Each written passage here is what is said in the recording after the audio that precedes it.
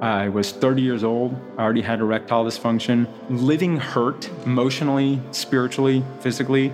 This wasn't a pre-planned thing. I hadn't thought about how to do this or, when I was going to do it, but there was a pile of pills on my coffee table and I took them all and I attempted suicide by overdose.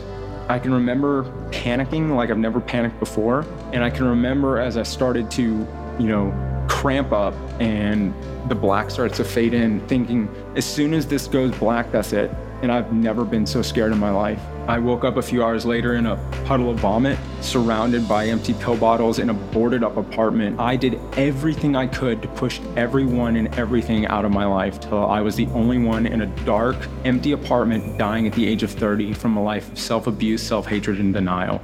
That's Adam Sudd, and this is the Proof Podcast.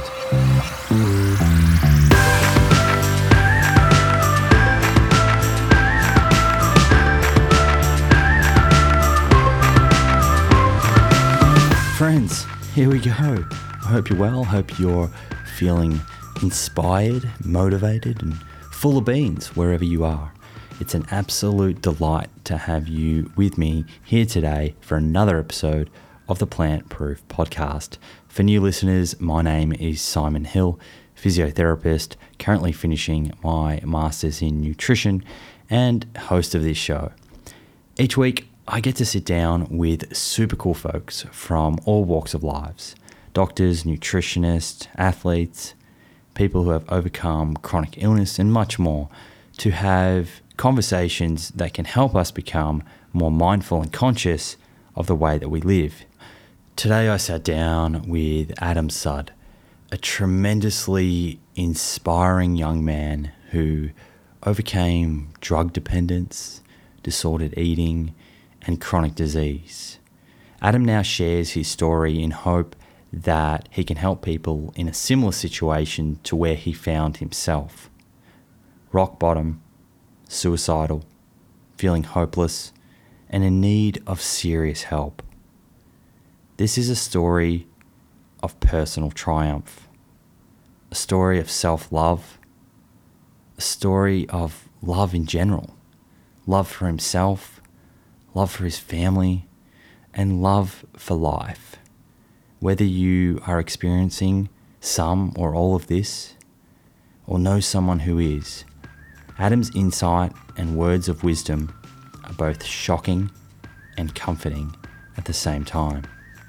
I can't wait to share this one with you. Give it up for Adam Sudd.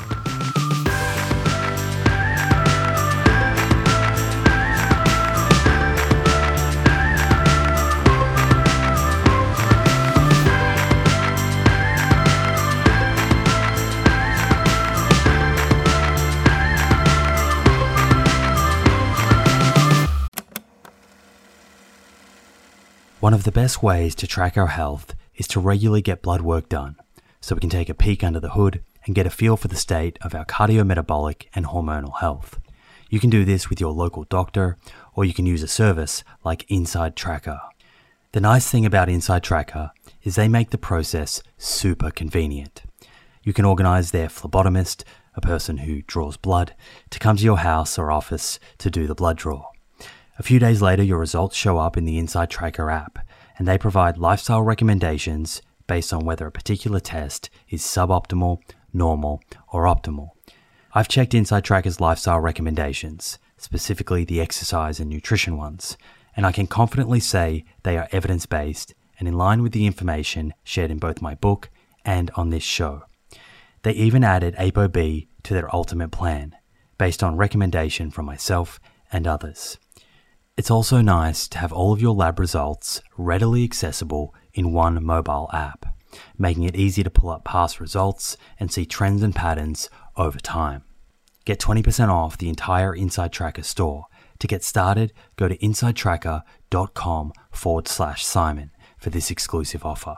That's insidetracker.com/Simon.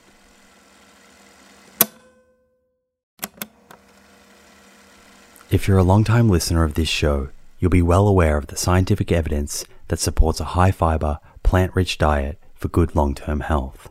And while I certainly believe in a food-first approach, there is a role for supplements to help optimize the intake of specific nutrients and address any nutritional gaps. Enter Emil. Emil is a plant-based wellness company with a series of products to help you optimize your plant-based diet. Two of my favorite products being the Essential 8 multivitamin and the Optimal Omega Plus. The Essential 8 contains 8 key nutrients that plant-based eaters often fall short in. And the Optimal Omega Plus contains a direct source of DHA and EPA omega-3s, same as in fish, but from algae. In fact, taking Optimal Omega Plus daily, which contains 750 milligrams of EPA and DHA, is equivalent to eating 2 to 3 pieces of fatty fish per week, in line with the nutrition recommendations globally. To get your Essential 8 and Optimal Omega Plus, head to theproof.com/friends and follow the link, which will get you an extra 10% off your first order. That's theproof.com/friends. Adam Sird, welcome to the Plant Proof podcast. Thank you so much, man. I'm really, really excited to be here. I'm such a huge fan of the show and everything you do. Mate, I'm a big fan of what you do, but I'm going to be honest and open here and say that I've heard how tremendously powerful your story is, but I have purposely not gone into the fine details and have purposely not read or listened to too much because I wanted to save it for when we could connect in person. So here we are. Yeah, thanks, man. I appreciate it. And we're here in Venice, right? But you're from Texas, right? Yeah, I'm from Texas, 7th generation Houston Texan. But my brother lives here, and I was here for a little while. We'll get into that in my story, but yeah, sure. You probably can't tell from my accent, but I actually learnt to speak in Texas. What? And I had a Southern accent. Yeah. What do you mean you learned to speak in Texas? So when I was about 18 months old, right, my family, we moved from Melbourne to Texas. And I lived in the United States for 8 years. We lived in College Station. Do you know where that is? Yeah, where A&M is. Yeah, A&M. So my dad was working at A&M. Oh, okay. So there you go. So you're an Aggie. I'm an Aggie. Oh, okay. Yeah. Can we be friends? Or? We'll be friends. It's fine. So how long are you actually in LA for? I leave tomorrow morning. Okay. Yeah. So I came in not yesterday. I got in Thursday night and just been hanging with my brother and with Robbie, who you now know. Just been having some fun. Yeah, I had Robbie on the show and Cyrus the other day. He's such a laugh. Right? I know. They're both awesome, aren't they? They're amazing. And they are just so purpose driven. Oh, I could see it in their eyes during that conversation, just how important they take what they're doing. Yeah. And it's just a great thing to see and to witness. I can't wait to see how, Mastering Diabetes grows, and you're a part of Mastering Diabetes. So no doubt we're going to jump into everything that you're doing there as well. Let's go back to your time in Texas. I mean, growing up, what was life like for you as a kid? Were you part of a typical Texan family? Even for the Australian listeners, perhaps just describe what life is like in Texas. Sure. So I was born in Houston, Texas, which is the largest city in Texas. I mean, it's also one of the largest cities in the United States. I think it's in the top 5 largest cities in the United States. But I'm a Texas Jew. So I grew up, with these two kind of really extreme cultural heritages. One is being a Texan, so like the burgers and barbecue.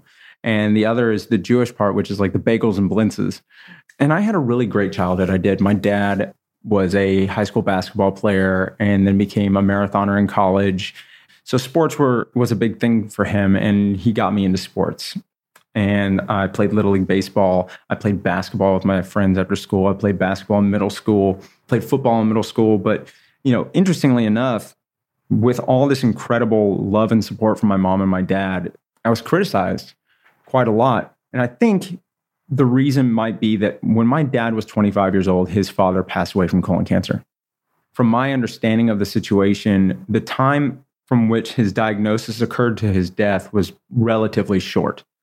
And I think that the trauma of watching his father's health decline and losing his father in such a traumatic way, that my dad becomes very fearful when he sees people that he loves engaging in behaviors that he believes are detrimental to their health and their well-being. Protective. Very protective. And And again, this is my perception of what I think occurred. But the other thing is that when my dad becomes fearful, he becomes hypercritical. And with all the best intentions in the world, I was criticized a lot for wanting to eat, unhealthy junk food.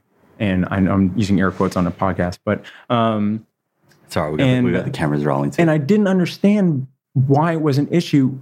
It was confusing. A lot of these foods were in our house, and so talk me through what sort of foods. So like I grew up in the '80s. So the fruit roll-ups, the Fruity Pebbles, the Oreos, Cheerios, the Fig Newtons, I was getting. packaged, I was in Texas around the same time. I was getting the packaged high sugar, high fat junk foods, and which is like it's the norm. Yeah, for the American family. Yeah, very much so. I saw what seemed to be very easy for other people to avoid these foods, eat them only in moderation, whatever that means. And for me, it was just not possible. And I was 9, 10 years old at this time when this really started happening.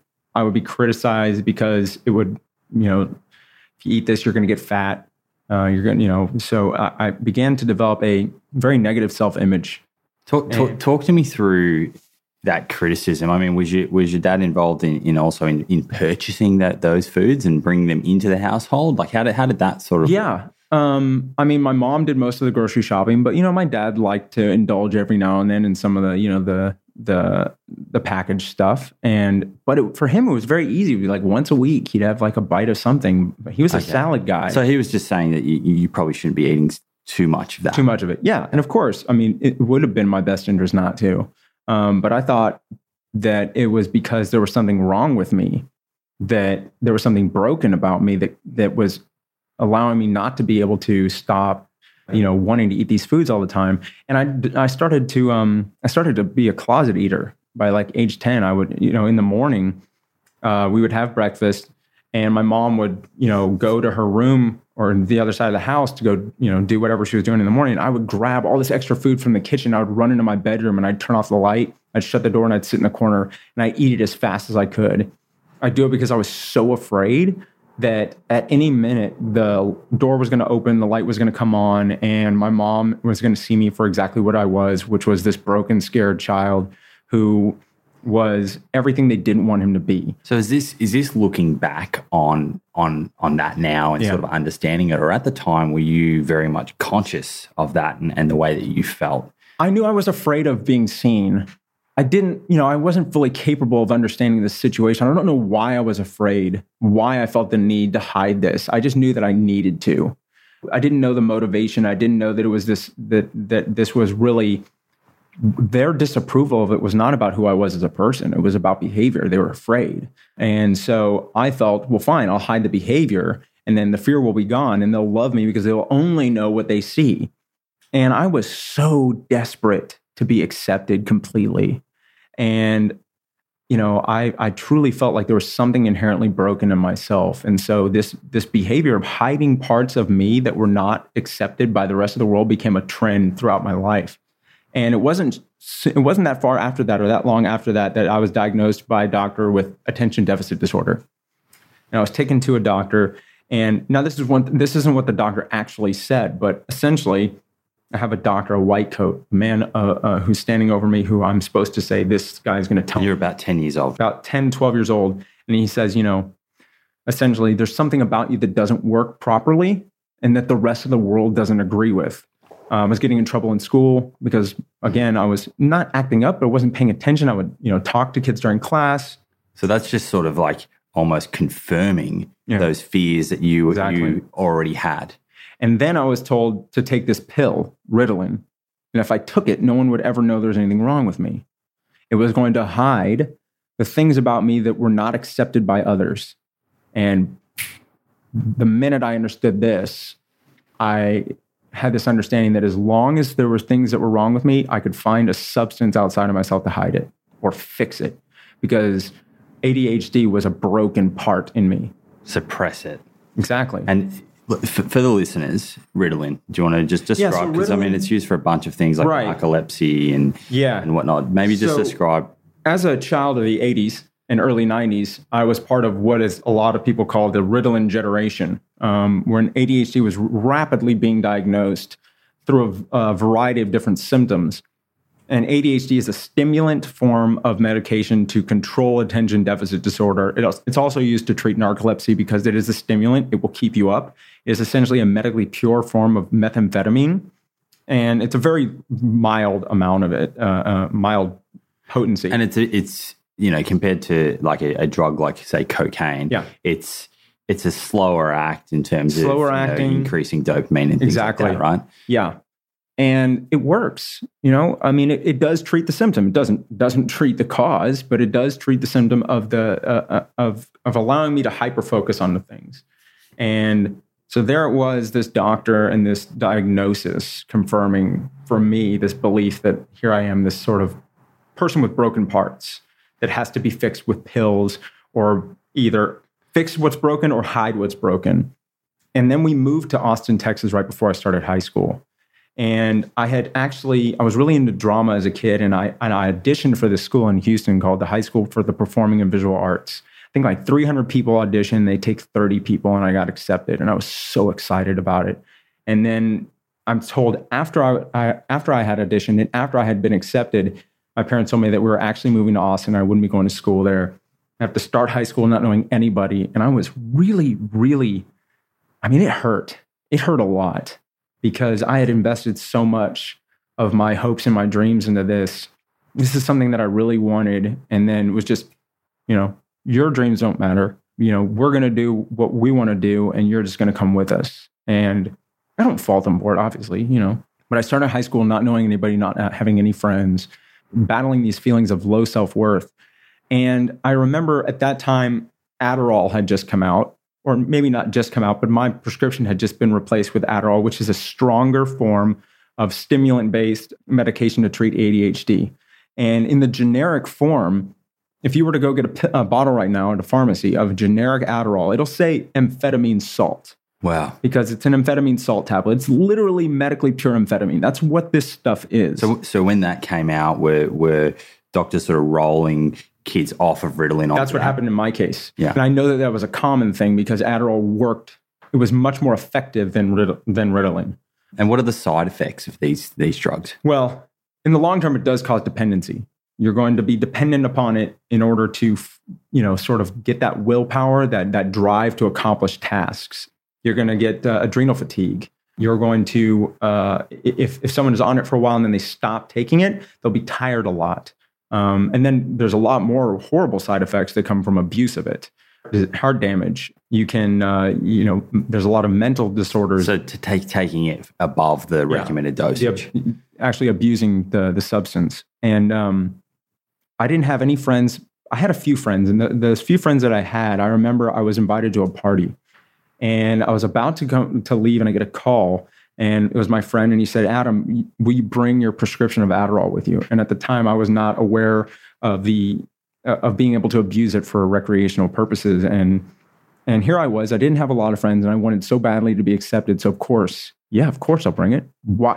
I want to be of value to other people. I want to be the person that everyone wants there. So if I can supply that need, you bet I'm going to bring it. And I did, and I went there, and I'm going to tell you, man, the first time I used Adderall as a recreational drug, oh my goodness, I found the answer to everything that was wrong in my life. It fixed everything. I was slightly overweight because I was late to start puberty. And Adderall, as I mentioned, is an amphetamine. And when you're on higher amounts of amphetamine, you have no appetite. And I had boundless energy. I felt so confident, so superhuman. I would talk to anybody without concern, and anything that they were talking about was immediately interesting to me.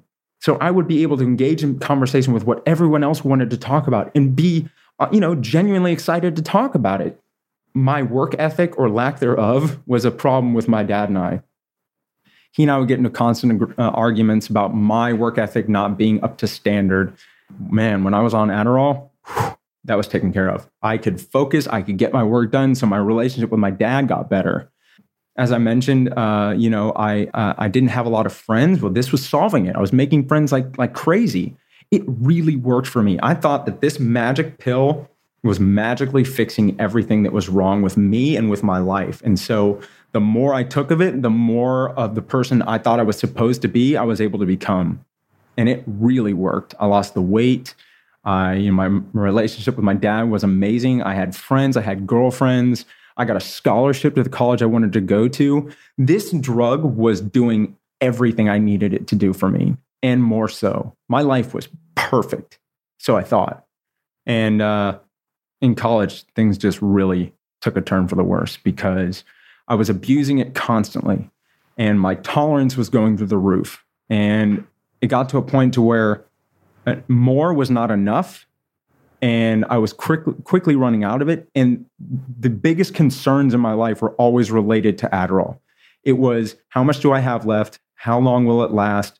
Where will I get more? How much will it cost? And, how am I going to get away with it? Where am I going to get the money to pay for it? Paint the picture. What's the recommended dosage, and what were you taking?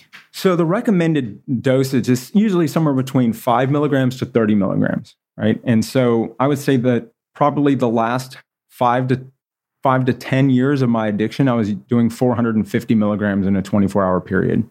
Wow. Yeah. It got really out of hand. And I mean, how was that happening in terms of, from a prescription point of view, were doctors sort of seeing that you were going through your scripts far too quickly? Well, they weren't, because I was doctor shopping. So I would have multiple doctors prescribing me the same medication without them knowing about each other, and that's a felony.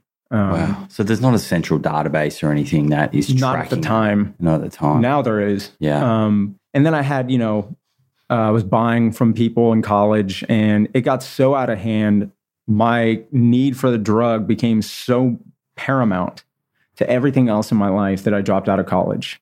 I moved back to Austin, where I knew the dealers, I knew the doctors that I could scam, and I ended up becoming a criminal drug addict. You mentioned that it suppressed your appetite. Yeah. Right. Is that so? It suppresses your appetite, similar to any sort of amphetamine. Mm-hmm. And that's how you lost some weight. So were you were overweight at that time of your life? No, you weren't overweight. I was like 170 pounds at that time. Yeah, wow. Up until I dropped out of college. I ended up moving back to Austin, became this criminal drug addict where I was buying from people. I was dealing to people. I was, robbing and stealing from people. I was forging all prescriptions. Adderall. All Adderall or cocaine or any form of stimulant I can get my hands on. I was buying from sites that were illegal on the internet. I was doing some really shady things. What sort of website? Like what's that website called? The one where the guy, he was using Bitcoins. I went to high school with him. Is that the kind of websites we're talking about? Yeah, stuff like that. There's a movie coming out, I think, on that. Yeah, I actually went to high school with that guy. Wow. But it got to the point to where I was doing so much all the time that a prescription or the amount that I was getting would only last me 6 days. So I would do 450 milligrams in a 24-hour period for 6 days straight without sleeping and without eating. I would end up in the throes of a drug-induced psychosis where I would end up having to pop painkillers in order to fall asleep. It was really bad. I would start hallucinating. I would start hearing things that weren't there. I would get really paranoid. I developed these incredibly invasive obsessive compulsive tics, one of which was I couldn't stand to feel the hair touch my ear. And I remember one night staying up all night long, brushing my hair forward and back so hard for so long that when I went to the bathroom in the morning, all the hair was brushed off the side of my head. It was completely bald. And I had become increasingly depressed, very, very isolated. I was only seeing my parents either get things or money from them or to blame them or shame them for everything that was wrong in my life. And I developed a secondary dependency to fast food because when I didn't have the drugs, there would be 2-week stints where I would just binge obsessively on fast food. So where I would get up every single morning and I would go to this place called Torchy's Tacos and I would get like 4 potato, egg, and cheese breakfast tacos. Then I'd go to McDonald's and get 2 supersized double quarter pounder meals. And then immediately after that, go to this place called Whataburger and get their extra large honey barbecue chicken strip sandwich meal with the fries and the soda. This is all one after the other after the other. And then I would have for dinner an extra large pizza from Papa John's with the sausage on the top and a side of the chicken strips with the honey mustard dipping sauce. Then at like 3 a.m, I go back to Whataburger for their breakfast on a bun sandwiches with sausage.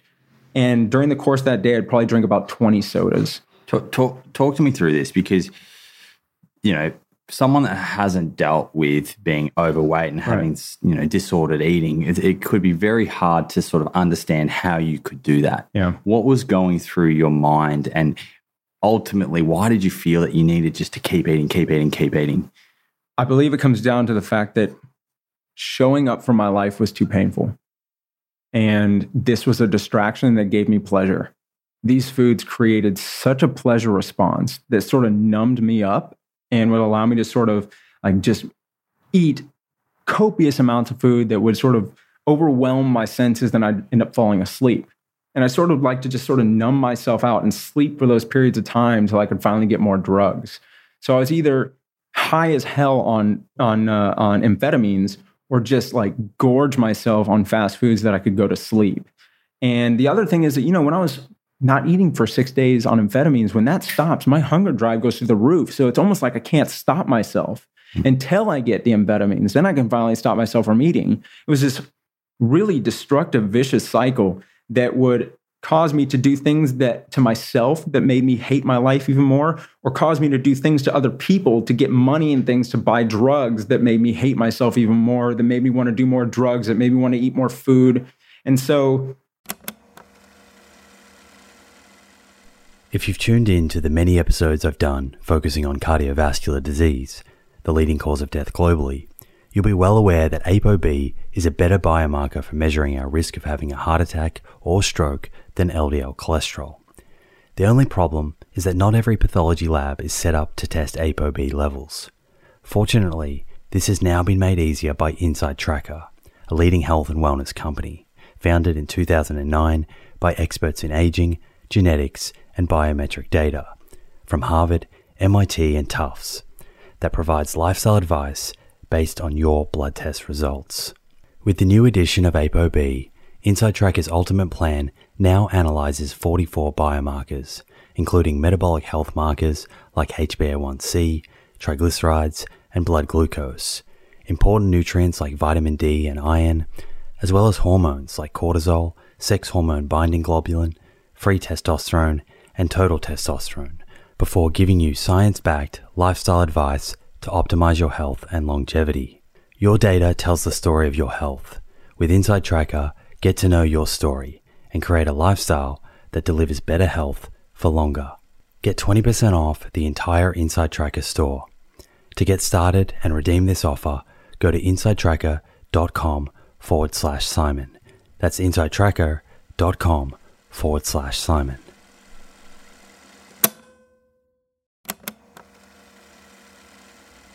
Hey friends, the scientific evidence on lifestyle habits that lead to longevity is clear. Now it's time to put this knowledge into action. I'm excited to announce the Living Proof Longevity Challenge, a 12-week program to build evidence-based lifestyle habits to optimize longevity. My team and I have transformed over hundreds of hours of conversations with experts on aging, nutrition, and exercise into a life-changing 12-week program that will challenge you to develop habits that lead to a longer, better life. This is a unique opportunity to gather health data about yourself that has the potential to change your life for the better. You'll start by testing 10 longevity biomarkers that tell the truth about where your longevity stands right now, today. Following that, you'll get a personalized longevity score to guide your 12 weeks of habit building that will boost your score and improve your biomarkers for the better. After the challenge, you'll retest your 10 biomarkers and see the proof of how powerful these science-backed habits really are. Head over to theproof.com/livingproof to download your zero-cost copy of the Living Proof Longevity Challenge today. That's theproof.com/livingproof. Look forward to joining you on this journey. I mean, I could look back at my life now and go, man, how could I ever treat people that I loved the way that I did? But if you look at the state that I was living in, this horrible, vicious cycle of doing things that made me hate myself, that made me need things to stop hating myself, that caused me to want to do things to stop hating myself. It was this endless cycle of psychosis is really what it was. And life was too painful to show up authentically because then I'd have to take an authentic look at what's going on and I just wasn't ready for it. And so I needed some kind of substance to get me out of reality. And my dad came to me, this was about 2009, and I probably reached about 300 pounds at that point.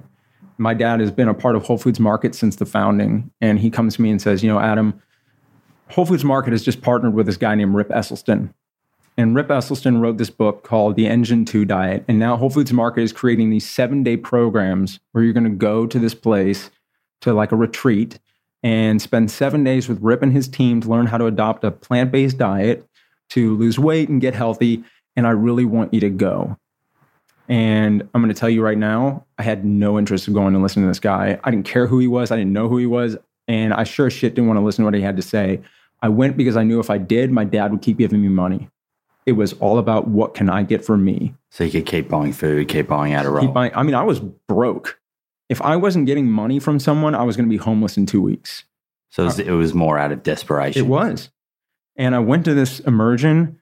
I was high all day long. Every single day I was there. I had copious amounts of drugs on me. What kind of drugs did you take? I mean, I had opiates and amphetamines. And was Rip and these guys, did they see it? No. I mean, well, it was very obvious there was something going on with me. I was very diaphoretic. I was always flushed and red-faced and sweating. I smelled really toxic. I was very disruptive to be around, just to like, if you were near me, you knew something was wrong, severely wrong. In fact, I didn't find this out until years later, but Rip told me that they were getting so many complaints about my appearance and my smell that they were having meetings to determine whether or not they were going to remove me from the program. Holy wow. And I know that the only reason why I wasn't asked to leave is because if you know Rip and you know the Engine 2 team, Rip only wants to see the good in people. And he believes that the good in people will always outweigh anything that's going on with them in the moment. And I honestly believe that quality in Rip Esselstyn saved my life, because I went to every single lecture and I listened to everything that was being said. I heard luminary doctors like Dr. Caldwell Esselstyn, Dr. Michael Clapper, Jeff Novick, these pioneering thought leaders that sort of crafted the what we call preventative lifestyle medicine. I heard people like Doug Lisle, and it really did make sense. And it spoke to this core value of mine. You know, I grew up in Texas and connected to nature, and I loved animals. And here I was being told that not only could I be happy and healthy, but I could do so without harming another living animal. And in fact, it was better for me not to. And there was a guy there named John Pierre. He's a fitness trainer. He's been vegan for like over 20 years. And he and I really connected. And he had me, the first night I was there, he had me watch Earthlings. And I couldn't finish it. I remember like just that night watching that film was such a visceral experience. And I told him, I've told him since then that the most impactful thing that happened to me was watching that film.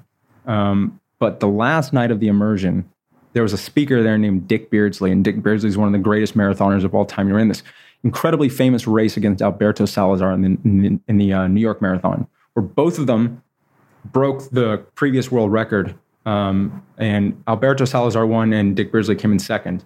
His speech he talked about that, but really what it was about was after his career as a runner, where he was on his family farm and he got caught up in machinery and he nearly died. And he talked about how he was prescribed painkillers and how he became dependent on painkillers, and then how that dependency sort of fueled this disconnection to his life, and then he became addicted to these painkillers. And I listened to him talk about himself and how he moved through the world and how he treated people. And I sat there listening to this guy really just sort of bare his soul, saying, this is essentially me. And if ever there's going to be an opportunity for me to go up to somebody and say, I'm struggling with drugs, I'm struggling with food, I'm going to die, and I'm scared and I don't know what to do, and know that this person won't judge me for it, it's this guy right here. Let this be the opportunity that I walk up to somebody and for the first time ever admit out loud that I need help. And I can remember standing next to his table because he was signing his books. And I tried to move closer to him, but my feet were glued to the floor. I wanted to say, just maybe if I just said hello, like hi or whatever, just start talking, then maybe I can work up the courage. And I was truly paralyzed with fear. And I can remember there's this like internal struggle going on that was causing a lot of anxiety. And that moment was very visceral. It was a really intense experience. And I just walked away because I just wasn't desperate. I didn't think that life would be possible without the drugs. And unfortunately, about 2 years later, things just got much worse. My weight reached somewhere around 350 pounds. I would have to shop at a store called Casual Male XL. Was, again, you know, because it can be hard for someone who hasn't been in that position to sort of be able to relate to this. Sure. What was it like? You know, I can imagine you would have been very self-conscious, right? But, you know, do people stare at you? Can you talk us through that? I lived like a hoarder at this point. I lived in an apartment that was covered in fast food garbage and empty pill bottles. And my windows were boarded up because I didn't want people looking in. I didn't want people seeing me. The only time I ever left my apartment was to get drugs or food, or to go to my parents' house for money or to fight with them.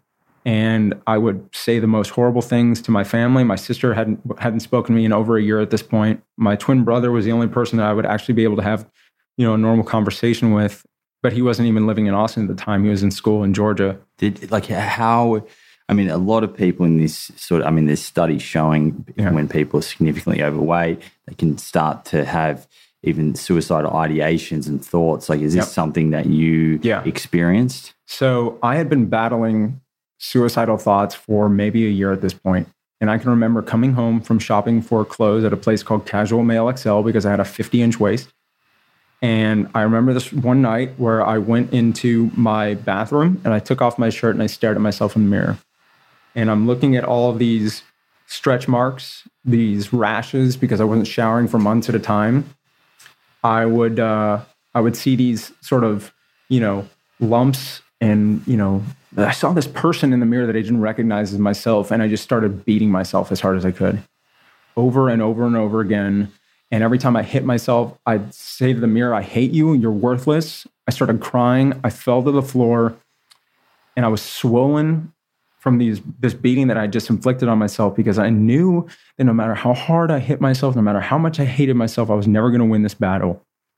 And I had a phone call with my brother that night. And I said, "Bobby, my brother and I are incredibly close." And I said, "I don't know what's going to happen with me because things are really rough. But I want you to know that no matter what, I promise I will never commit suicide, because I don't ever want to live my life without you. And I wouldn't want you to live your life without me." But about a week later, on August 21st of 2012, I'm sitting in my living room. It was like 2 a.m. And I had this thought that, what? Nothing's ever going to get any better. I was 30 years old. I already had erectile dysfunction. My living hurt emotionally, spiritually, physically. This wasn't a pre-planned thing. I hadn't thought about how to do this or when I was going to do it, but there was a pile of pills on my coffee table, and I took them all. And I attempted suicide by overdose. Gosh. And I can remember panicking like I've never panicked before. And I can remember as I started to, cramp up and the black starts to fade in, thinking, as soon as this goes black, that's it. And I've never been so scared in my life.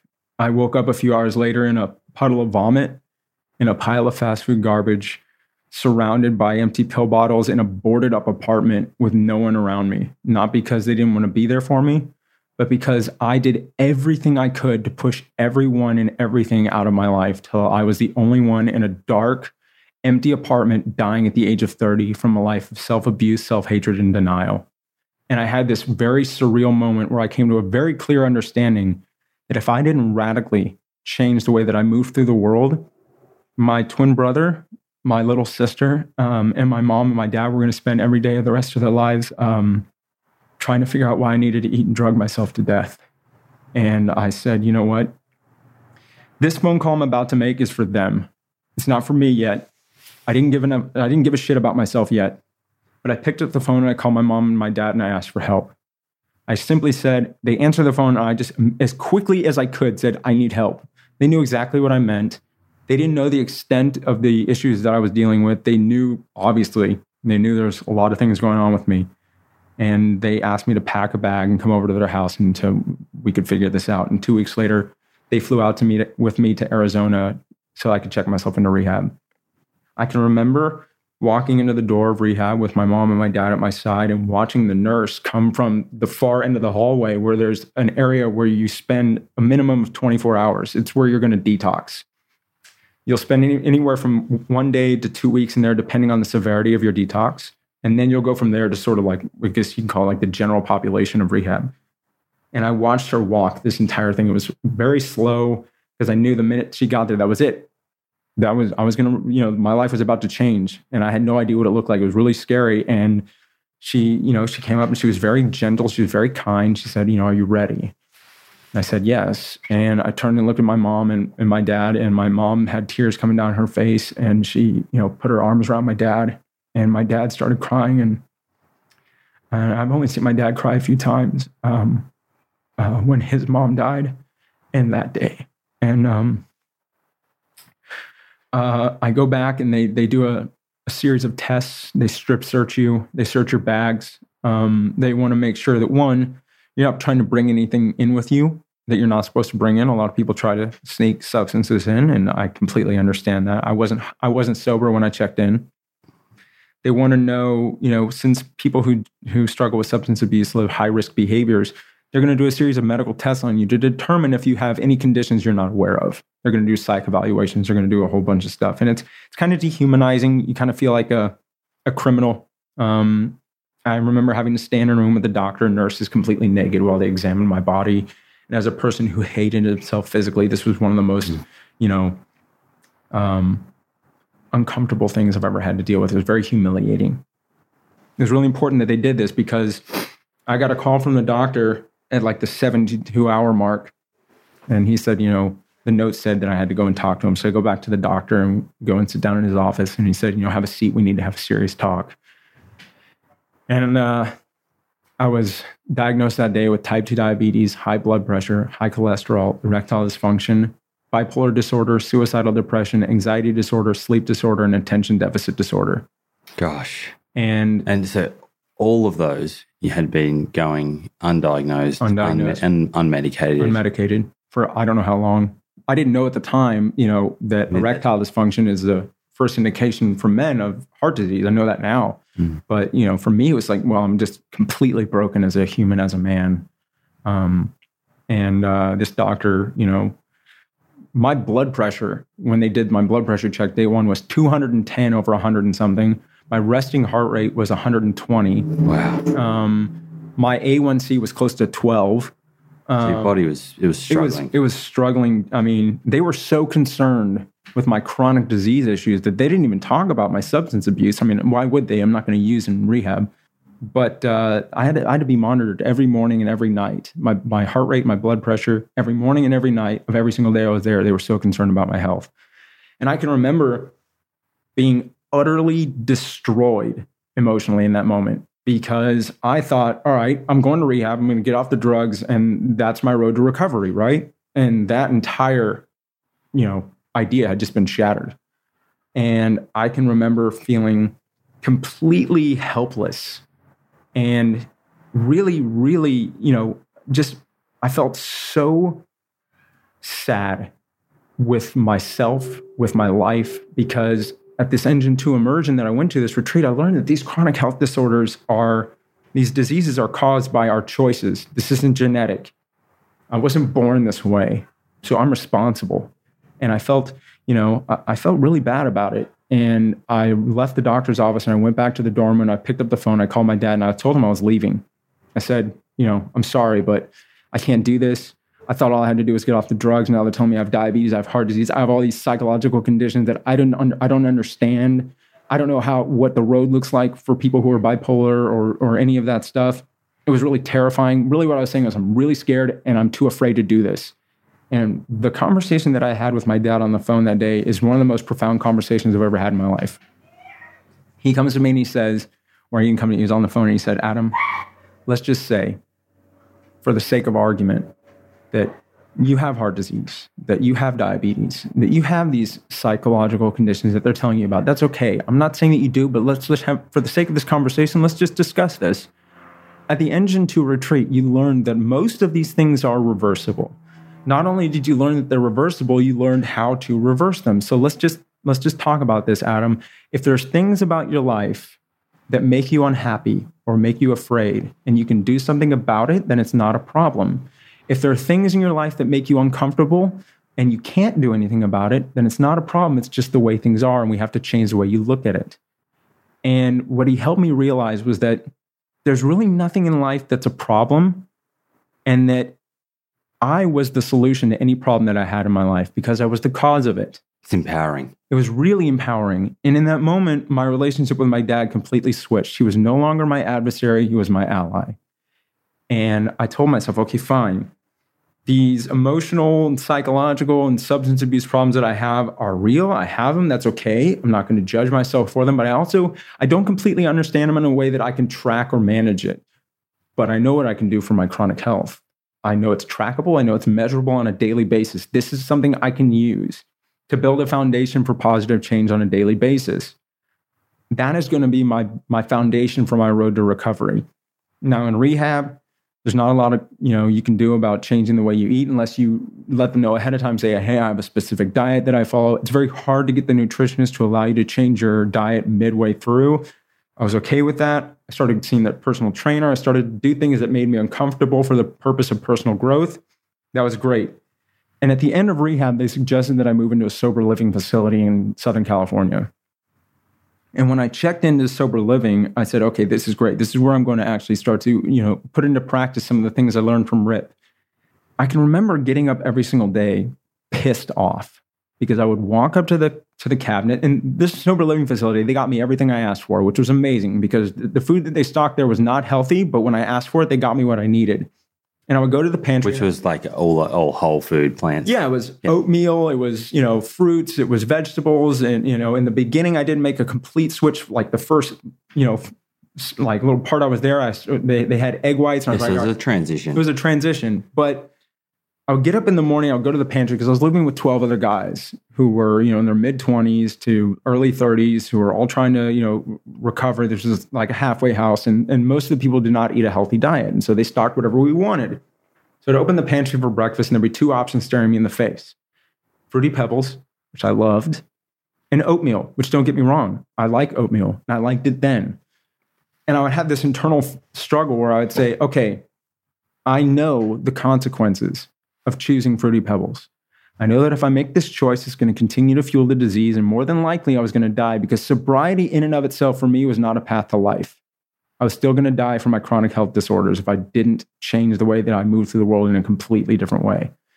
I also knew if I choose oatmeal, it was going to make my life better. It was going to help me heal these conditions that I have. It was going to create positive change. So why in the world would I be sitting there knowing these two things and still want the Fruity Pebbles? Why was this not a matter of intellect and will? Why could I not know what to do to better my life, want to do it, and then that's it?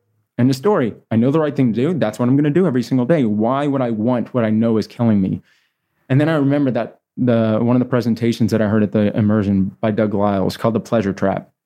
And I didn't remember it completely, but I knew the basis of it. And I found his TED Talk and I watched his TED Talk. And by the end of it, I felt so much shame lift from me. I think everyone should watch that. I completely agree. Because what I learned is that there actually is a biological mechanism that compels us to seek out any behavior that creates an extreme dopamine response because our bodies believe it's biologically beneficial. That when I ate Fruity Pebbles, it created a dopamine response that was so outside the bounds of the normal human experience that our body believes it has to be the right thing to do. Because pleasure is our body's way of letting us know that we've done something that it believes is biologically beneficial. So the more pleasure we receive from a behavior, the greater the compulsion to continue doing that behavior will be. And so here I am knowing that when I have an option between something that I know is going to be detrimental to my health and a choice like oatmeal, which is going to be beneficial, and I still want the Fruity Pebbles, it's not because there's something wrong with me. It's not because I'm broken. It's actually because my body is doing exactly what it's supposed to do, given the environment that I created for myself. And so I had this understanding that, all right, I'm not broken. I'm going to give myself the space and compassion to understand that the emotional response I'm getting from this food to want to continue doing something that I know is bad for me is okay because there's a biological mechanism to it. It's not because there's something wrong with me. And it helped me understand that if I wanted to be successful, I was going to have to get up every single day and be willing to be comfortable being uncomfortable. And eventually I'll get up and it wouldn't be such a chore. And if I could be uncomfortable or comfortable being uncomfortable long enough, eventually I get up and I actually look forward. I would look forward to choosing the oatmeal. That day would come. It's a biological fact. So anybody on the outside looking in would say, okay, well, obviously he wants to do this because he's obese, he has heart disease, and he nearly died from substance abuse. And those are facts. It's true. Those things did occur. And it's logical to think that those would be my reasons why I would be willing to be comfortable being uncomfortable. It couldn't be further from the truth. I told myself that my choices for changing my life were not going to be about anything I hated about myself. All right, yeah, I was obese. And I didn't want to be obese. That's true. I had heart disease and diabetes, and you better believe I didn't want heart disease or diabetes. That's true. And I nearly died from substance abuse, and I didn't want to die. Why not? What was it about my life that I loved enough that I was willing to be comfortable being uncomfortable? Not what was it about my life that I hated enough? Because I can tell you for sure that I have always hated my way into incredibly destructive lifestyle choices. This was not about removing negativity from my life. This was about trying to bring in positivity more and more and more every single day until it just overwhelmed everything in my life. I don't believe that people remove negativity from their life. I think that they replace it with positivity. This was about love as a catalyst for lifetime, long-term change. This was not about hate and fear, because I think fear can be a great catalyst for short-term change. But love is the strongest catalyst for long-term change. I wanted to love myself into a positive place. I didn't want to hate myself out of a negative space. That was the difference.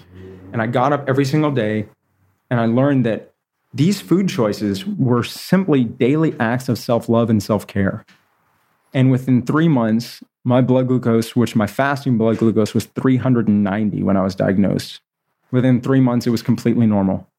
And I started to go hypoglycemic because I was on the highest amount of metformin that they can prescribe somebody. And so I just stopped taking the medication, which I don't recommend people doing. Obviously, I want you to talk to your doctors. But it speaks to how powerful food can be. Exactly. And I went to my endocrinologist at month 4, and we had done some blood work. He comes back in and he sits down, and I can remember the look on his face. And he looked at me and he said, your A1C means you're no longer diabetic. That must have been just a moment. It was an incredibly surreal experience to know that, you know what I felt in that moment? I felt something that I hadn't felt in a long time, self-worth. And I stood up and I shook the doctor's hand and I said, thank you so much for your services, but I no longer need them. And I walked out of his office and I felt so empowered because that self-worth that I was feeling for the first time in a long time made me feel like I was worth saving for the first time in a long time. Made me feel like I was actually in control. And it helped me realize that the only reason I was able to actually change my life is because at every single moment in my life, I was always been complete and enough. And I've always been everything I needed to be to change my life. Otherwise, nothing would be possible. If I wasn't everything I needed to be the best and most authentic version of myself, I could never be that. And it helped me learn that getting up every single day and making these choices, that this was really, really a bridge, sort of building this pathway back to my authentic self. I wasn't becoming a new version of myself. I was becoming the authentic version of the person I've always been. And that was the biggest thing for me, was to realize that I'm going to stop judging myself for feeling urges and temptations and cravings. That life for me in recovery is not about reaching a point to where I never have urges or temptations or cravings or anger or sadness or fear, but to have them and be okay with them. To recognize that I'm going to allow these emotions and these feelings to happen and give them just as much space and compassion as I do feelings of joy and happiness and sad and excitement. Because these feelings that I have are equally human and equally healthy as all experiences and all emotions that humans have. And that to judge them or try and diagnose them is to take the humanity out of it. And I wanted to be able to move through this world in a truly authentic way where I'm okay with these things. That was going to be my road to recovery. And in about 10 months, I'd lost over 100 pounds. And in a year, I was off all of my psych meds. So all my antidepressants, my mood stabilizers, my sleeping medications, my anxiety medications, and my ADHD medications. It's incredible. How did this sort of change in self-worth to then affect your relationships with your family, right? Which you spoke to before being that was your initial why of going into rehab, right? It was for them. So how did this self-discovery then translate to your experiences or your relationships with your family? Well, I can remember at about month 6 when my dad came in to meet with, I was going to this program called an intensive outpatient therapy program. And it's essentially, I did this for 4 months where you go to group therapy for about 3 to 5 hours a day, 5 days a week. And this is really where I learned a lot of the tools that I put into practice for self-compassion, distress tolerance, emotional regulation, a lot of stuff that they call dialectical behavioral therapy. And it really gave me the tools I needed to create space to look at the way my parents communicated with me without judgment. And my dad was there at month 6, and we went in to talk with the therapist. And in that moment, I stopped the therapist from talking. I stopped my dad from talking. I said, Dad, I want to say something to you. I want to apologize to you for not understanding the way that you wanted to show your love for me. Because I realized that when my dad was criticizing my food choices as a kid, he was saying, I lost my dad because of an illness, and you matter so much to me that I don't want that to happen. I don't want to see you get taken from my life because I love you so much. He didn't have the tools to say, Adam, I love you, and what you're doing, the behaviors that you're engaging in scare me. Can we maybe try to develop behaviors of eating other things? Because I think that it will help you, and I want you with me as long as possible. Maybe he didn't have the tools to do that, and I don't want to judge him for it. But what I do want to do is say that I get it, and I love you for it. And the reason that I reacted in the way that I did is because I didn't get it. I didn't understand it. And I apologize to you for not being able to understand it. And that really helped us sort of mend our relationship. I did the same thing for my mom, did the same thing for my sister and for my brother. And my sister, who hadn't talked to me in probably 2 years, was in the audience when I got my 1-year sober chip. She and I have an incredible relationship. She's an amazing person. My parents and I, my mom and my dad, I have 2 photos in my apartment. I'm a minimalist, so I don't have a lot of things, but I do have these 2 photos. One is a photo that's taken by my mom, and it's a photo of my dad and I as we're walking into the doors of rehab. And then I have a photo next to it that was taken by my mom as she watched my dad and I run the race in Austin 3 years later, because they literally walked the entire path with me. Even though I had given up completely on myself, and even though I directed all my anger and hatred towards them, they never gave up on me. They never stopped loving me. I cannot imagine how hard it must have been to love me at that point, in that time, to allow the things I was doing to them to happen and go, I get it. Mm-hmm. He's not himself. He's not living his authentic self. This is not entirely him. We're going to love him regardless. And we're going to wait as long as it takes to get him back. And that's easier said than done, right? Addictions tear families apart. They do. And, the thing is that there's a great, maybe you've heard of him, this British journalist, Johann Hari. And I love what he says about addiction. And I see a lot of the way that we treat addiction in this country, we're treating dependency rather than the true cause of addiction. Like, so for example, if I were to take you and give you heroin for an extended period of time and then take that heroin away from you, more than likely you'll go through withdrawals, and those withdrawals will be painful. And if someone looking out will go, oh, he's an addict, he's addicted to heroin. No, you're not. You're dependent upon it. And that's why that withdrawal is so painful, because you become chemically dependent upon the heroin. Addiction is a disconnection from what is truly meaningful in life. And when those bonds to what is truly meaningful, those bonds to people, to purpose, to the goings on in the world around us, when those bonds are severed, we will bond with anything that gives us pleasure, whether it's food, whether it's sex, whether it's a bag of smack, because that pleasure allows us to fill that void, to allow us to no longer be able to be present in a life that's become too painful. And the further that bond, or the stronger that bond to those substances like food, sex, and drugs become, the further disconnected we feel from ever being able to reconnect to what's truly meaningful in life. And once that happens, we are now addicted to that substance, whatever it is. Whether it's gambling, whether it's, like I said, whatever it is, the substance, the behavior that causes pleasure. Dependency is a symptom of addiction. And I truly think that if we started to look at the way that we treat, and this is, I get all this from Johann Hari, he's really brilliant when he says that if we look at the way that we treat addiction in this country, we are making the situation worse. Because what we're doing is we are separating people from their communities. We're putting them into this place and we're saying, you're an addict and you're always going to be an addict. And what that does is that means that, okay, so I'm an addict because I've always been an addict, therefore my pain means nothing. That these experiences that I was having, this disconnection from the things that were truly meaningful, is no longer valid. I personally don't agree with that. Like, for example, when I was diagnosed with severe depression and bipolar disorder, which turned out to be a chemically induced bipolar disorder. They put me on medication for life. That was their goal. They said, all right, this is because this chemical is going like this, blah, blah, blah, blah, blah. We're going to give you this medication to correct it. That's it. End of depression, right? This medication will be your answer. No, it's not. That depression I was experiencing was completely valid. That pain I was experiencing meant something. It makes sense. The life I was living was painful. And the pain I was experiencing was my body's way of saying, look at what's going on. Look at the disconnection from your authentic self that is happening. It's a signal that's arising from our body to tell us something very, very meaningful.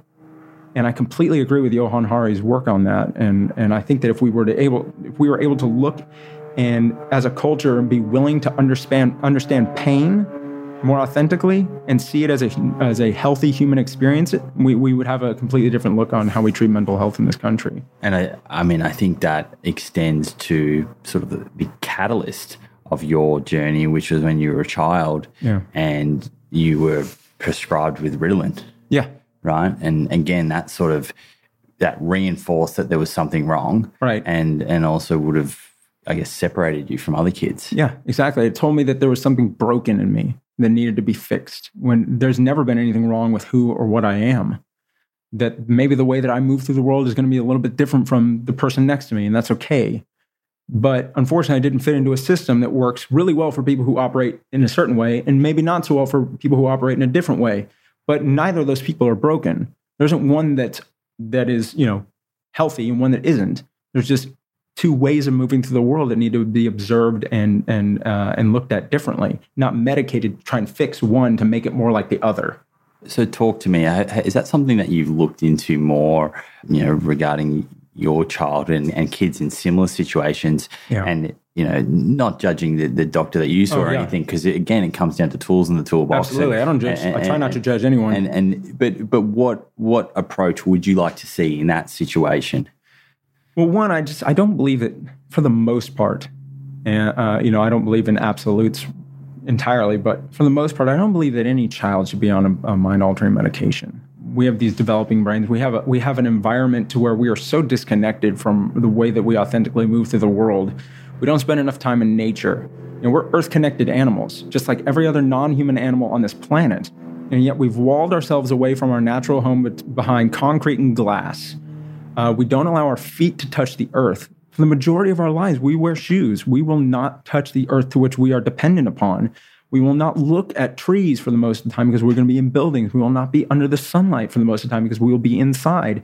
And yet we wonder why by the time we have the mental capacity to sort of contemplate our place in the world, we feel lost. Why there's such a sense of disconnection. And why whenever we have the opportunity to get away, we go vacation in nature. And why we feel so refreshed when we come back. We have a serious problem of disconnection in our culture. And I think that when we diagnose children at a young age as behaving outside of the norm, it's like you say, all my kid wants to do is go run around outside. Of course he does. He's a human. He's an earth-connected human who wants to go home. I think that what we have to do is we have to look at, say, all right, so is he experiencing these sort of behaviors? He or she, this child is experiencing these behaviors. What can we do in regards to his or her environment? How can we change the environment to better suit their needs? What are we feeding them? How much time are we putting them in front of devices? How much time are we allowing them outside? What kind of meaningful connections are we having as parents with our children? What kind of meaningful conversations are we having? Are we just educating and correcting, or are we having open emotional connection with children? And once those things have been addressed, if nothing changes, then have another conversation about, medication or whatever.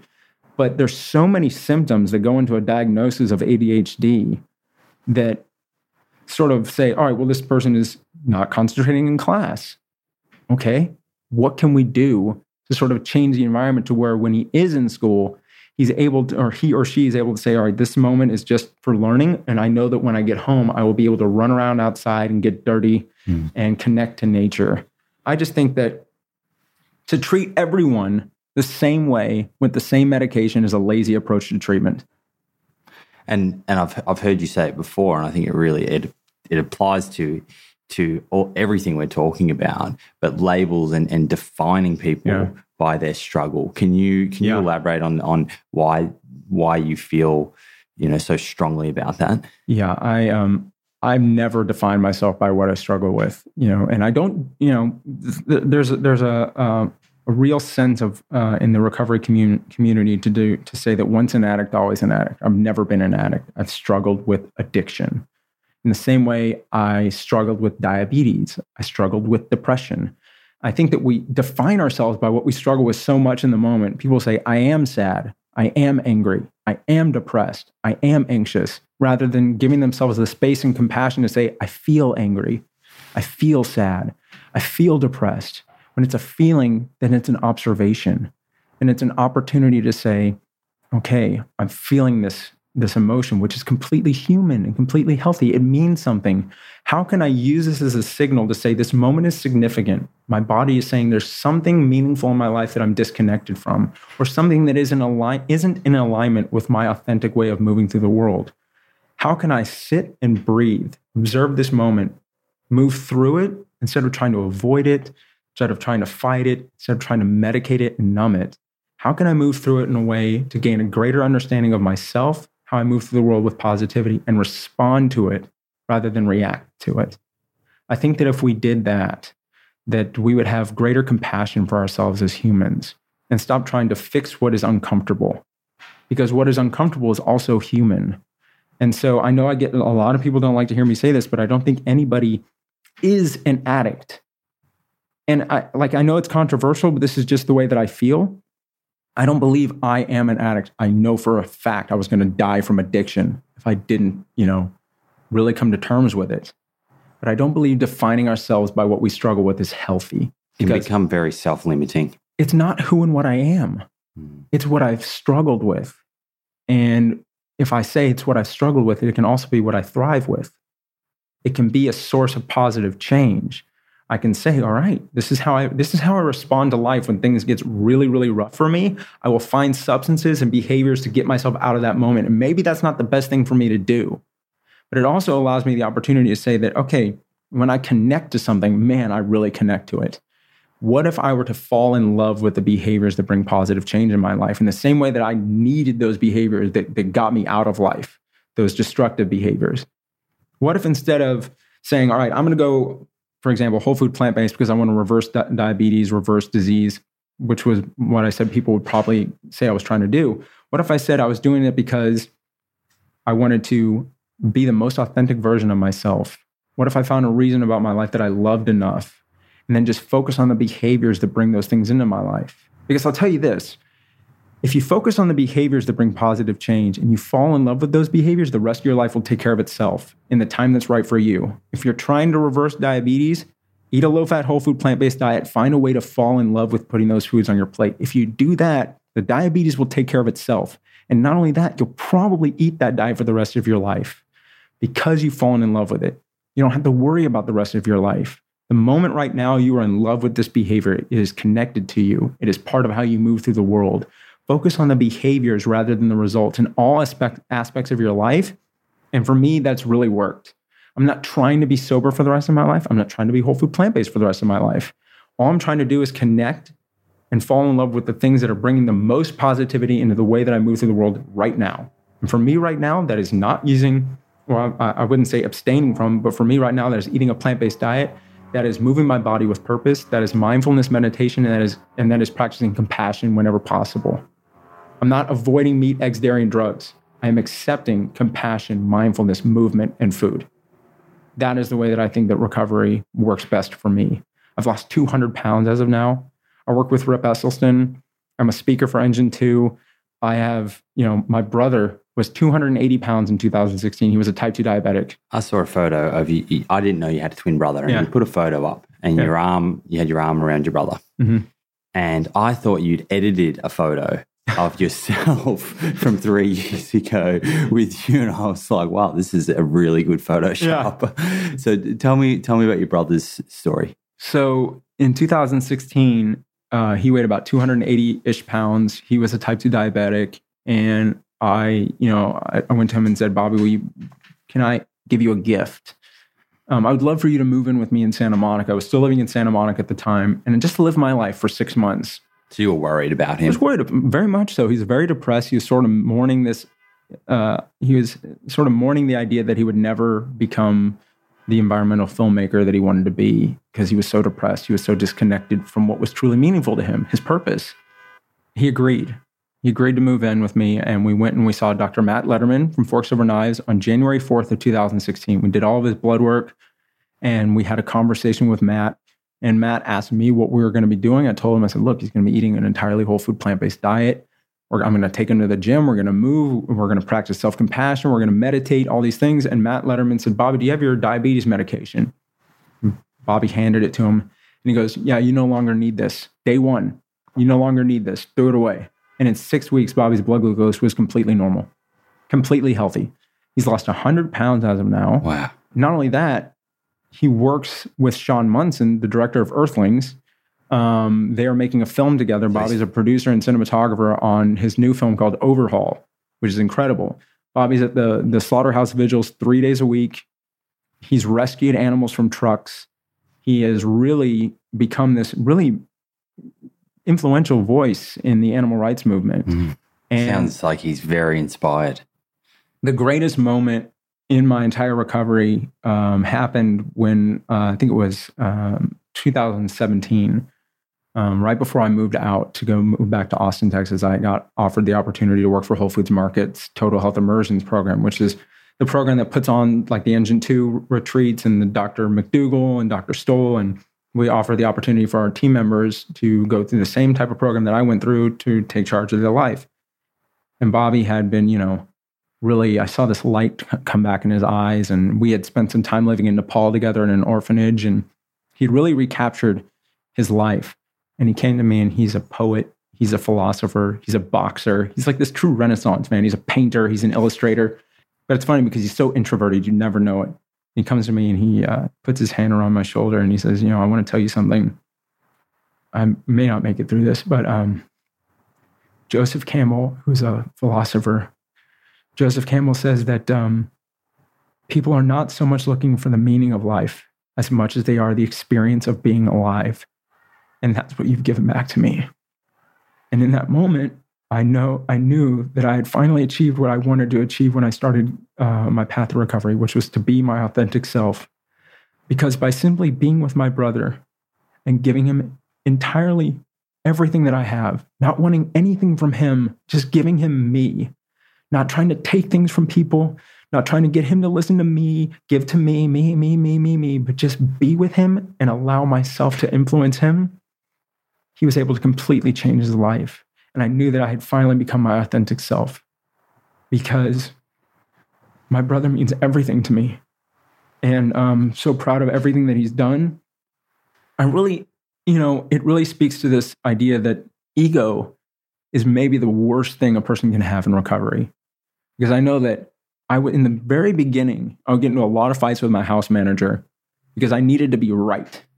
Because if someone else was right, then I was wrong. And I was so determined to be right all the time that I would never give myself the opportunity to learn a damn thing. And when I stopped trying to be right all the time and just allowed myself to be in the moment, I was able to learn more about myself than I've ever learned in my entire life. And I can tell you this, once I finally was able to stop trying to be right and just create behaviors that brought in positive change, at the end of the day, I didn't give a shit who was right or who was wrong. And my house manager sure didn't care. He didn't come up to me and go, I told you so. He came up to me and said, attaboy, man, look what you're doing. It's just like, and I saw the same thing happen with my brother. In the beginning, he was angry. He was angry because he wanted something or someone to blame for his situation in life. And once he stopped doing that and he just accepted that he's going to try this, it doesn't have to work. He just has to try it. If he finds joy in doing it and it brings positivity, I'm going to keep doing it. If it doesn't work or I don't find joy in it, we're going to find something else that's in alignment with what we're trying to achieve. And then I'll go another, say, 7 days. I know that my journey, I really believe that my brother's journey has been nothing more than a series of 7-day experiments. And we've just been going on and going on and going on.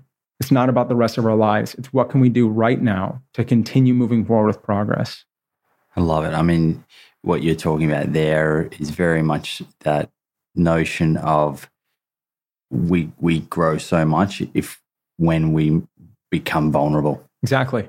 And vulnerability is it's essential, because if you put up a facade or your ego is too strong, you don't allow yourselves to get into the position for growth. That's it.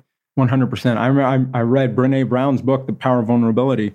That first year I was getting sober, that book had a lot of impact on me. And one of the things there's two things I'm involved in right now that really I'm just so proud to be a part of. One is we talked about mastering diabetes.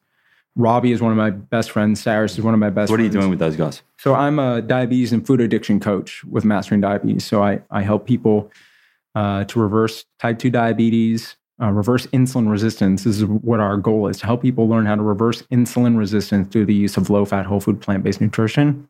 And I also help people overcome their struggles with food addiction, because people think that they're addicted to food when really they're addicted to the behavior that gets them out of the experience of life that's too painful for them.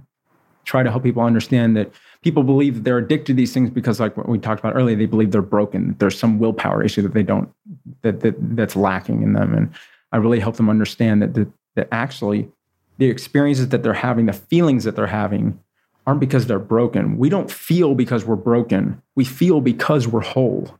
That there's nothing wrong with any of these people. And try to get them to have the compassion to experience those feelings and be okay with it, and then still make the choice that's in alignment with reversing their insulin resistance and bringing positivity into their life. And the other thing that I'm probably most proud of is I founded a nonprofit called Plant-Based for Positive Change. And we're doing the very first research study on the effects of plant-based nutrition and early addiction recovery. Wow. Yeah. So tell me about that. When's that? Is that started, or it's going to start in August? That's so cool. Where's that being based out of? In Austin, Texas. There's a treatment facility called Infinite Recovery, and they own every stage of the continuum of care. So from detox, residential treatment center, sober living, IOP, PHP, which is partial hospitalization program, and then out. I partnered with Northern Arizona University's health science research team. And we really designed this really beautiful study design where we are going to use a low-fat, whole food, plant-based diet. In fact, Doctors Dean and Aisha Sherzai, who you met with recently, they're helping me with the study. We're going to do everything from microbiome samples to obviously full blood workups, but we're going to do specifically high-sensitivity C-reactive protein. We're going to do regular, using validated scales of measuring anxiety, depression, obsessive-compulsive drug use, plus also resiliency and spiritual growth. Gosh, this is going to be an amazing set of data. It's going to be amazing. And one of the best things that I get to do it with one of my best friends in the world is Tara Kemp, who is one of the PhD students on the research team. And she is, if there's one person I know is in complete alignment with how I feel about self-love and self-compassion, it's Tara. She's one of the most incredible people on the planet. And being able to do this study with her is just, it's going to be, I'm so excited about it. I can't wait.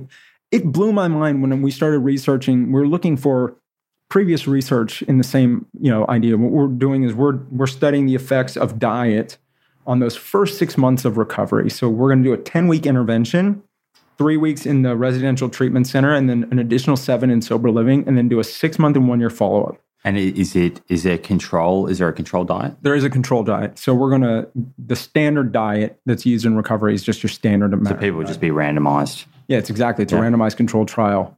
But what's amazing is when we were looking to see the previous research, there's never been a study ever on the effects of diet and early addiction recovery ever done.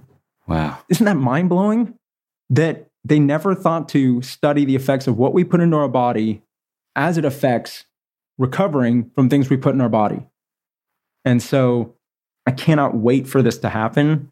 We just submitted our IRB. We have the contract with NAU, and then we're going to start recruiting in August, and it's going to be incredible. Well, we'll have to do a follow-up episode when the data is available. Definitely. And we can share that. To close this one out, if someone is listening and they're experiencing symptoms of depression, perhaps maybe even having suicidal thoughts, what's your message to them?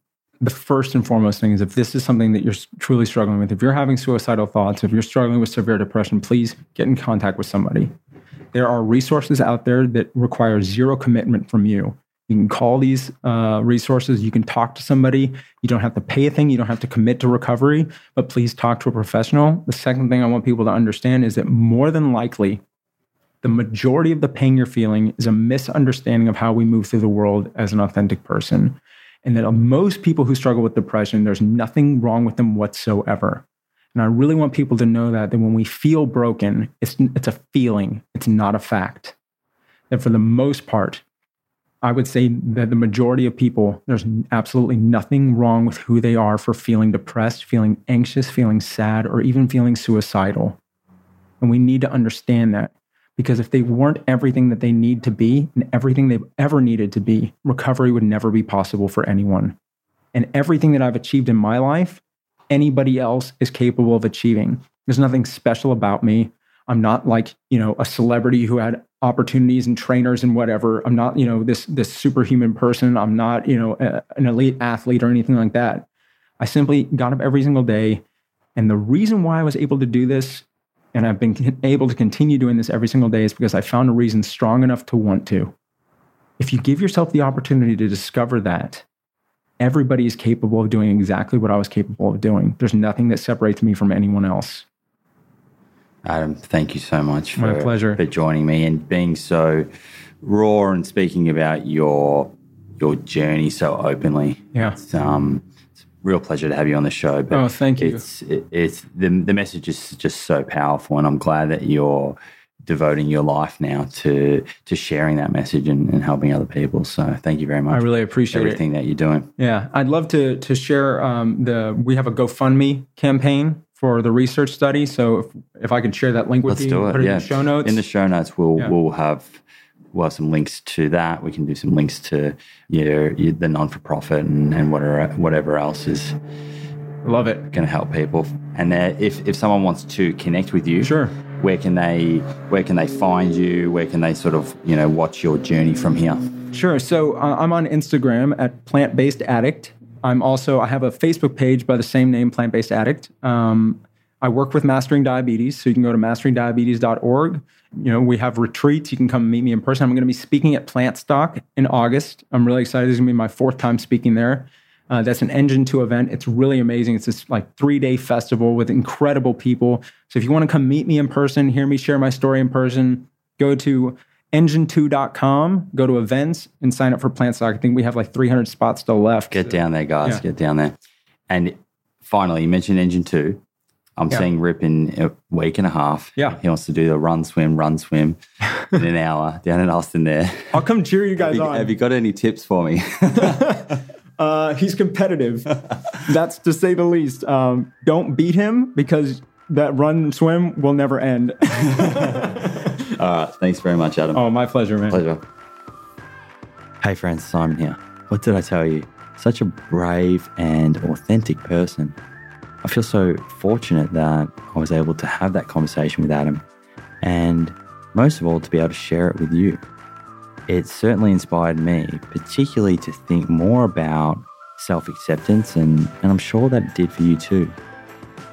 Also, this is another story that highlights the power of plants, which is a great follow-on from the Drew Harrisberg and Mastering Diabetes episodes that went into detail on how plant-based diets are beneficial for someone with diabetes.